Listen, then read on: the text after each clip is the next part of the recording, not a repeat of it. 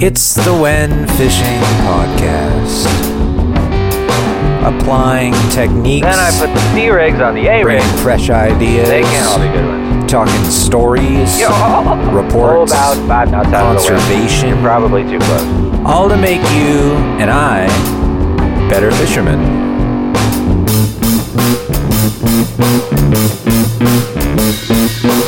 Hello, welcome to the podcast. I haven't posted an episode in a couple weeks. In the meantime, I had been recording some reports from previous weeks, but I just wasn't recording like full episodes. So I'm just going to put those all together at the front of this episode and go from there. So, yeah, enjoy that. It's a full episode for sure. All right. Here goes.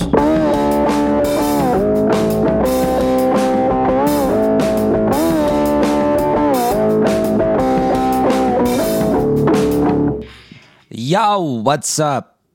It's another episode of this bowl. Got a report for you. I liked this report. This was a fun day. I went last Sunday, the day after I recorded the last one, I think. Or was it the same day? I don't remember. I don't think it was the same day. Anyways, so I went out last Sunday, and then I launched. I got to my first fishing grounds in like 300, 400 foot of water at about 8 a.m., and it was kind of an okay tide. It wasn't super swinging. It wasn't the Avalon Swingers ball over in the tide, you know. So, so sorry. And so I started in that, and I've been digging the flukes for the rockfish lately. So I wanted to keep up with that, and I tried the squid, and the squid just got me sand dabs. And then the fluke, I don't remember if I got anything on the fluke. I think I got like two dabs and a mini chili, and I think I hooked the chili on the back or something. I forgot what happened there.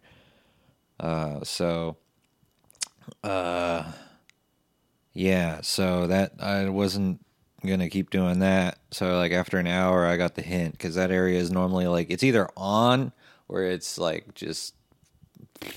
like, what is this? So, yeah, it was off. So I headed in shallower, and then I started to put together a fun little bite. And so, like, the first bite, I got, like, a pretty good-sized sculpin, and I was like, oh, that's, you know... I don't normally keep sculpin because they're a pain in my ass. Literally, you know, poisonous and pointy and shit. You got to give them a haircut, and then you got to do all that shit. So I normally just, like, let them go. But I was chomping at the bit for some white meat, so I kept it. And then I didn't really have scissors or proper pliers for the haircut job, so I Kijimade it and then threw it in the kill bag and hoped that I remembered that it was in there, and I did. And then proceeded to like catch a couple like small rockfish, which was just kind of nice to see the variety. And then I got a couple big hits, and one of them turned into a pretty nice sheephead. I weighed it at home on the human scale. You know, I had weighed myself with and without it, and it was like 4 pounds or so, which isn't so bad.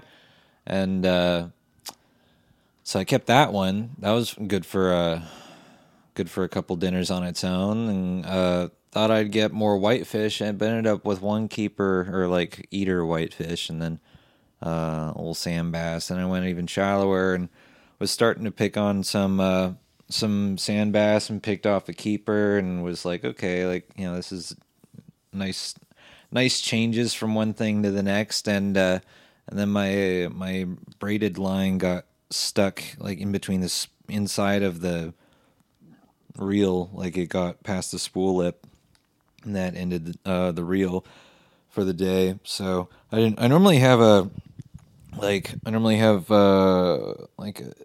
30-pound jig stick, or like a little UC Mega, and that's like with the SXJ, and like 30-pound braid, and That's kind of stuff, and 30-pound leader pretty much across the board for inshore right now. And that one, and so I normally have two of those. One's like short, one's long, and I didn't have the short one, so I ended the day because I really didn't want to like start poking at the sand bass with like my 60-pound jig stick. That's the only other thing I had, and I was gonna use that for rock fishing, for like lingcod or whatever, and that opportunity just didn't really happen. So yeah, I didn't want to use it on bass, so I didn't. And then I went home, and it was a good day. So yeah, that was nice. And so that fish count for that day was like 14. So that's a nice little day. And then I was getting ready for. I guess I'll get into the game plan. I don't have a fucking. That's all I have. I have last week's report and what I want to do tomorrow. That's it. That's really it. So I shouldn't even be recording this. I could record it tomorrow or the next day. Yeah, you know what? That's smart. I'm gonna play music now. Goodbye, boys.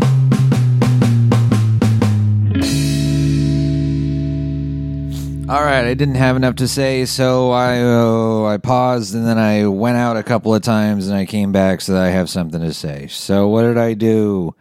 I went looking for the bluefin locally.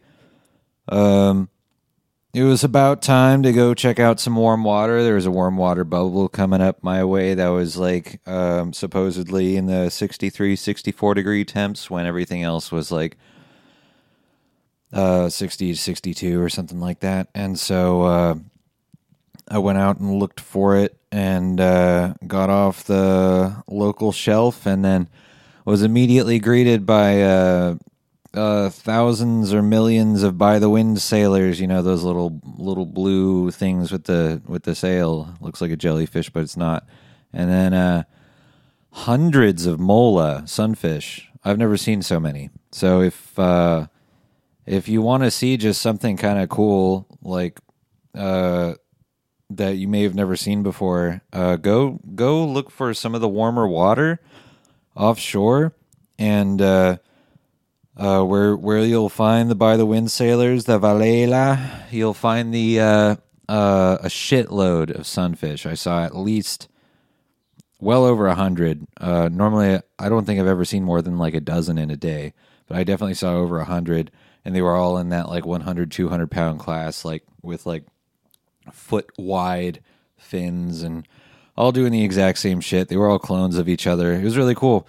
And I think I saw a mink whale, a minky, como se dice? And it was smaller. It only came up once, and by its back, I would guess that it was like maybe like 20 foot long, so I don't know what I'm looking at with that. And if it only comes up once, it's pretty hard to say. But yeah, I think it was a mink. Little tiny fin. Yeah. Didn't find any bluefin. Didn't find any bait out deep.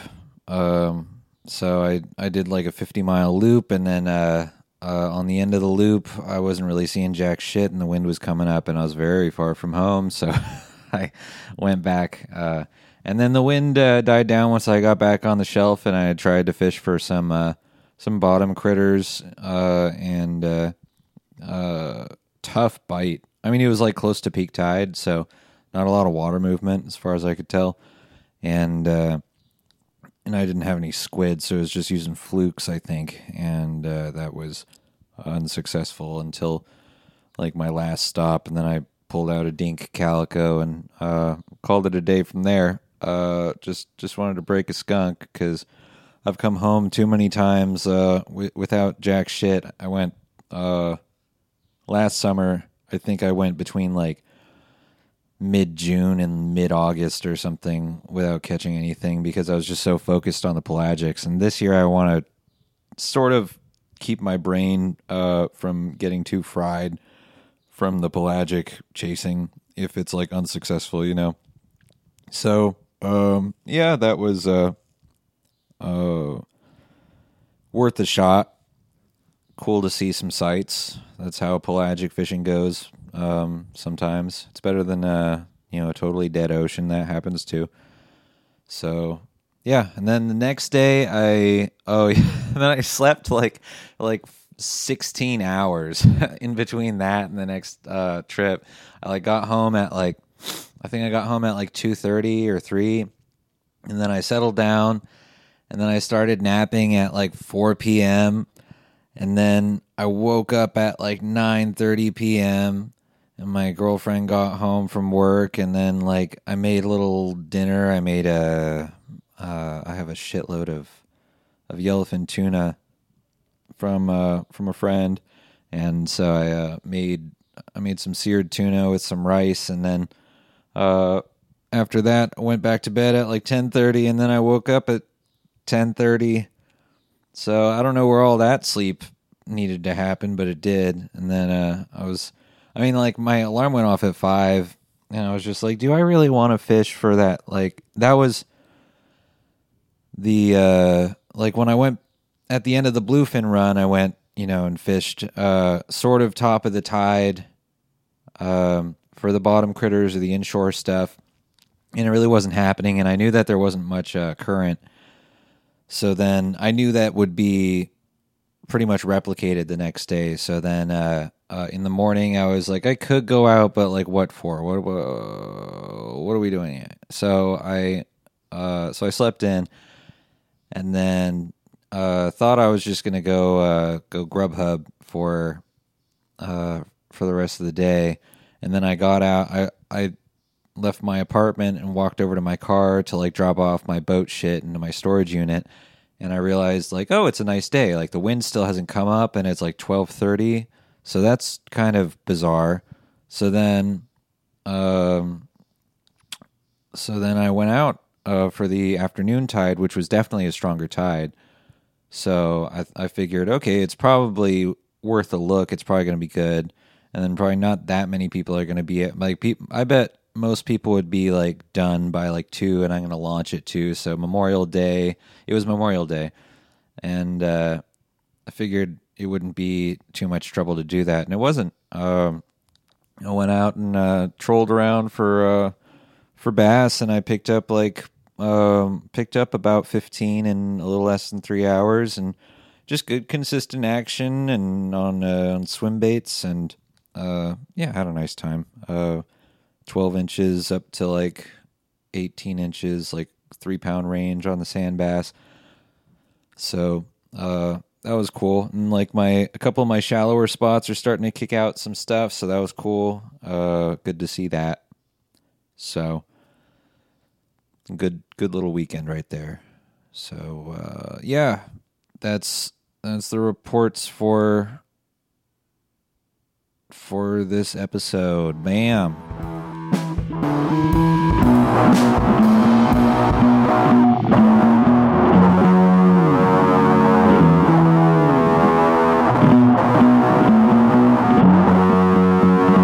So then the next weekend I went out, fished with Jared, brought Jared out. I said, fuck it, we're going to go fuck up some bass. We haven't put together a great day fishing for bass, he and I, but I figured we could put something together based off of the last time, the aforementioned 15 fish day in 3 hours or so. I figured, okay, well, if we get 2 lines in the water and sort of similar current situation, we'll be able to put a lot of fish in the boat. And we did. We probably launched got out of the harbor around 7:30, 8, and it was a full moon, 100% full. Look at that. I'm reading through the my fishing log. So, cloudy day, 0 to 10 west wind, 2 foot at 12 seconds. Water temp 61 to 63, less than 5 foot clarity. 100% moon phase when the wolves come out. So we were fishing 3-way swim baits, 30-pound leaders. I don't know what he was fishing. I think it was 25, but whatever. It was a good, consistent action. He got a chonk. He sand bass. That was his personal best. It was a big old grump, probably 4 or 5 pounds. Looked ugly as hell. That's the way you want him. all of the Big Hammer colors worked. But also, calling you out, Big Hammer. Tell me why all the colors were like ripping like at the color changes. Like, you know how they're like the swim baits have, at least like Big Hammer swim baits among other swim baits, they have the color change. They go say like a dark top and then like light bottom and maybe like a strip of a certain color. Well, like a lot of them were like ripping like at the lead head. Like, yeah, that they would just tear in between the colors. So there was clearly like they weren't like,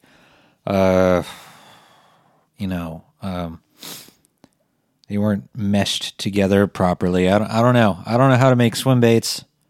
So, I can't provide proper feedback on, hey, if you just did this, Big Hammer, you'd be okay. And they've been fine before. This was the first real time I've had issues with it. I've fished a lot of Big Hammers, but I took a break for a couple of years. So I don't know if there's like a difference in construction quality, manufacturing quality at this point. But that was bugging me and Jared. We were using several different colors, and quite a few of them did that. But they caught fish. So what are you going to do? So, yeah. Any other notes? Yeah, so 44 fish between the two of us. Good day. And then on the way in, so I had a sabiki rod, and if you know about sabiki rods, they're like the line goes inside of the blank. There's no guides on it, and then at the end there's like a plastic or like rubberish thing for the tip. So then you just like reel your sinker up with it, and you reel the sabiki rig inside of the blank, and then your sinker or whatever just reels right up to the tip.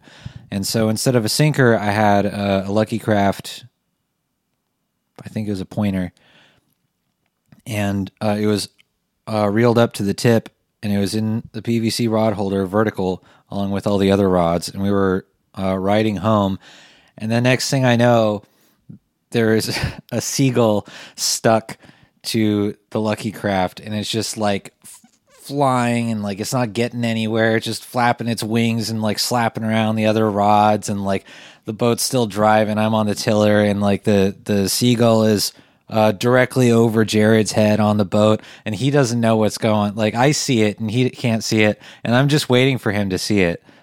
So he's just like, I can see him just kind of like turning his head back and forth, like, what the fuck is that? And then I'm like, hey, over your head. And he looks up, and there's this seagull going nuts. And so I finally pulled the rod out of the holder and unhooked it. And then I just held it for a second and just called it names to make sure that it knew not to do that again. Because you know how seagulls be like. So that was a fun day.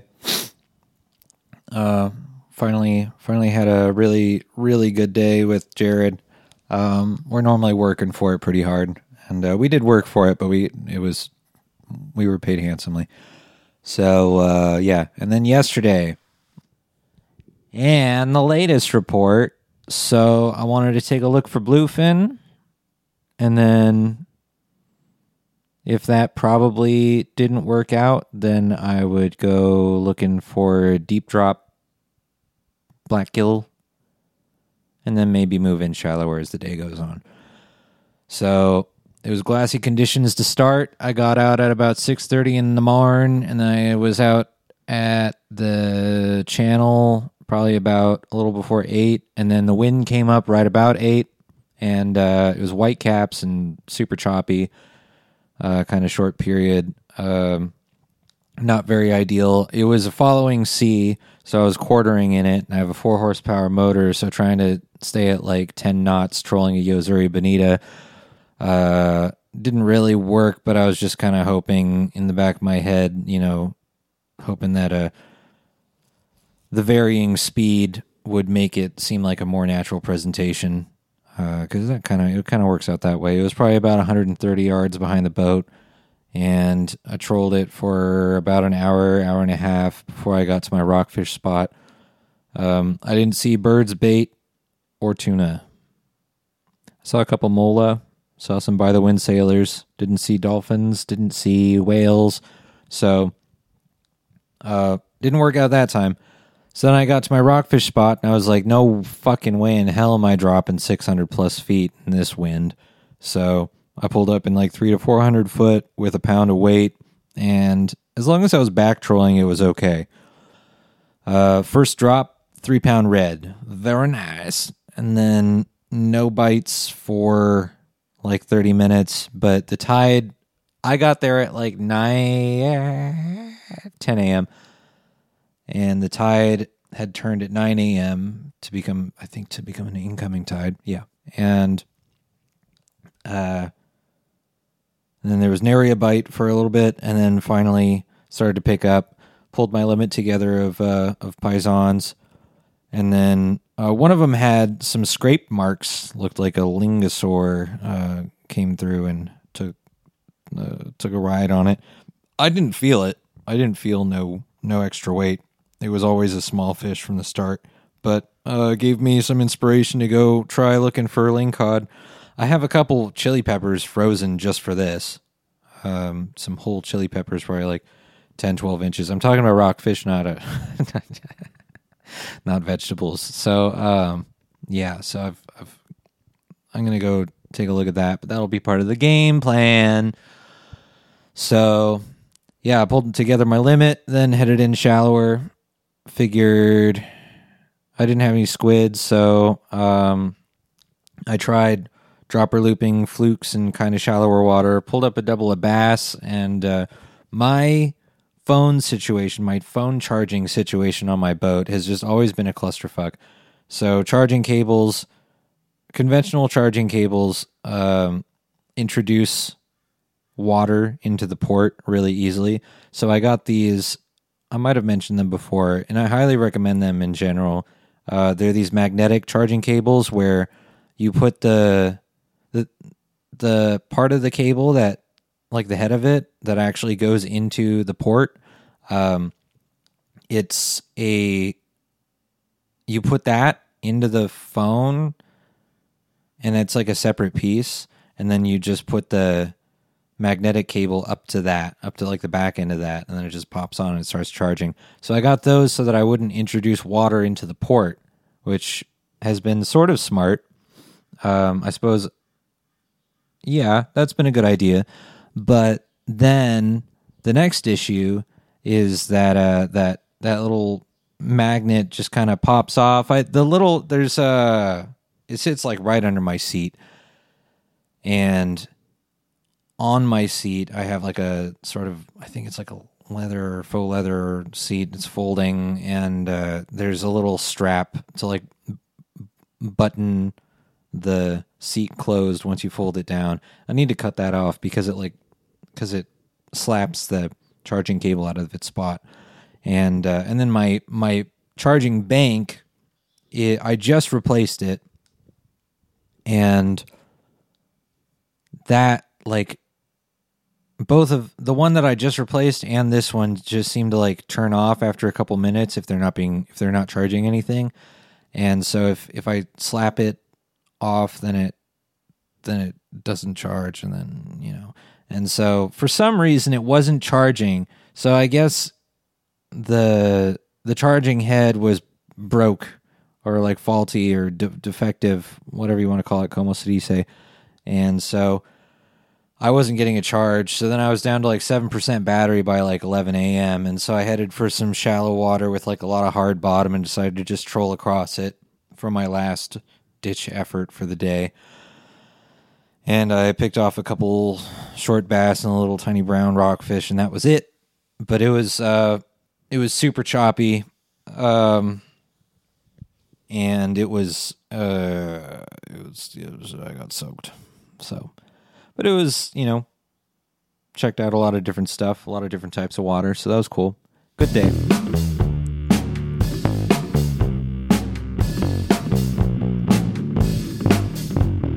So last part of the day, of the episode, is the game plan? What's the game plan?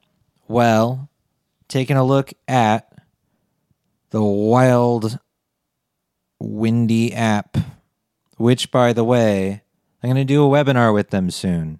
And then I'll put some of that conversation up into the podcast, and they'll put the webinar up on their social media on YouTube. Stay tuned for that. We're going to go over, the features from the app that are particularly of value for fishermen. So stay tuned for that. In the meantime, you can pick up a free month of the Pro membership for the Windy app if you use discount code JROD, JROD. Isn't that cool? Ain't that something? So, yeah, I just, I've been using it for tides, and I like it for, the wind is generally pretty accurate, and then on top of that, if there is reason for a lot of variance, you can compare models of different wind models. So you can compare like 6 wind models or more, and see what the variance is, and you can decide from there, like, oh, there's, if they're all pretty consistent, then you can expect what you're expecting. And if they're like wildly varying, then like don't put all your chips in one thing, don't put all your eggs in one basket. If you're thinking, small boat, like way offshore, like, and you can compare different models all in the same app instead of, checking a bunch of different apps. So it's cool like that. I like that. I'm all in on Windy. So yeah, so check that out. Go use that promo code if you aren't a pro user already. So I've been one for a little bit. So that being said, what's the game plan? Tomorrow looks good. I'm kind of thinking about going out tomorrow. I'm not sure yet, but like there's not a whole ton of current. There's a 5:50 high tide, 11:35 low tide, pretty manageable swell at 2.5 foot at 11 seconds. Water temps are holding steady around 62 to 64. Wind won't come up till about noon. I'm thinking about doing my deep dropping that day. So what I'm really thinking about for the rest of the week, or really the rest of June, is I want to deep drop successfully. So I want to get my black gill rockfish, potentially sablefish, and thorny heads, get those out of the way. My Avid EX30 is currently filled with a shitload of 50-pound braid, specifically for deep dropping. And once I acquire those targets, I would like to switch that Avid EX30 over to pelagic duties with a 100-pound braid. So I think we're coming in hot into pelagic season. We're pretty much in it, so I really need to like get this done. Otherwise, put it away. But the reason I like the Avid EX for this is that it's got the T-bar handle, and just there's a lot of torque in there in general. So when you're reeling up, 16, 24, 32 ounces of weight, it's not so hard, because with the little like ball handles that I was using before, I was using an Okuma SLX, and it was okay, but definitely, even though it's a big reel, it should have a lot of torque. It was taxing on my hand. I had to take breaks on the way up for like a 900-foot drop. And for the Avid EX, I was able to reel up like 1,200 feet like consistently without a break. So that's a fun little thing. So yeah, I wanna get that out of the way. Maybe hit that like Monday and or Wednesday, and then Wednesday through Friday looks really good. Current starts to pick up. So another thing that I've been while I've been chatting with the Windy app folks, they brought up the fishing centric layout. And I've been working with my own custom layout, which I look at the wind, direction, speed, air temp, water temp, cloudy versus sunny, precipitation, moon phase, swell height and direction, swell period, tide, and then I just added the current speed and direction. And so in my area, that speed is generally between 0.1 and 0.5 miles an hour. And I did find in the last couple weeks that when I focused on those times when it was in the 0.5 miles an hour, it was a more consistent bite. So, and it didn't always line up with the tide as I would have thought. So sometimes sometimes the wind adds to it, and sometimes it doesn't. I'm not sure where that comes from. I'm not an oceanographer. I just look at the windy app all the goddamn time. So I live on this thing. So yeah, Wednesday through Friday, we got tides that are like okay, so low tide 2 a.m., high tide 8 a.m. on Wednesday. And then kind of a slackish 8 a.m. high to a 1 p.m. low, where there's going to be like 1.8 feet of water movement. But that morning, it's going to be 0.4 mile an hour current. So I think hit that with the deep drop. And then Thursday, it's a 0.5 miles an hour current. Friday drops a little bit, but in the afternoon it's going to be flying. And then, so I think Wednesday, Thursday, killer. So once I get the deep drop out of the way, I want to head inside. I've been keeping my eye out for threshers. I haven't heard much about it this year. Last year, I remember it kind of popped off, and I don't know, I wasn't prepared for it, or other things were going on. And so I never fished for them once last year, when the year before I tried a bunch of times and failed miserably. But this time I haven't seen anything on the inside. Normally, the conventional wisdom is look for the threshers inside of like a half mile of the beach. And I haven't seen any birds or bait really working within a half mile of the beach all season.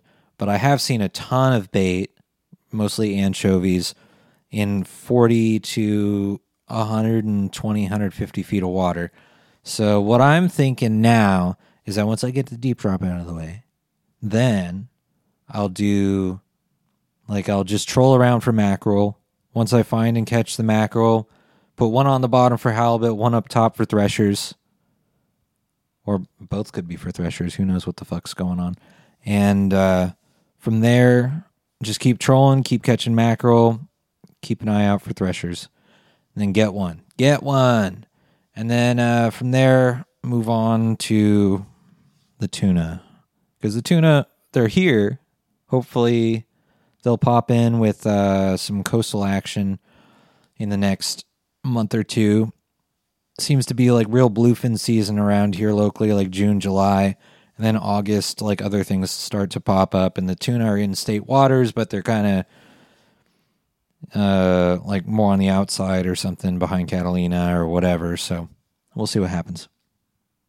But that's what I'm thinking. Deep dropping and then threshers.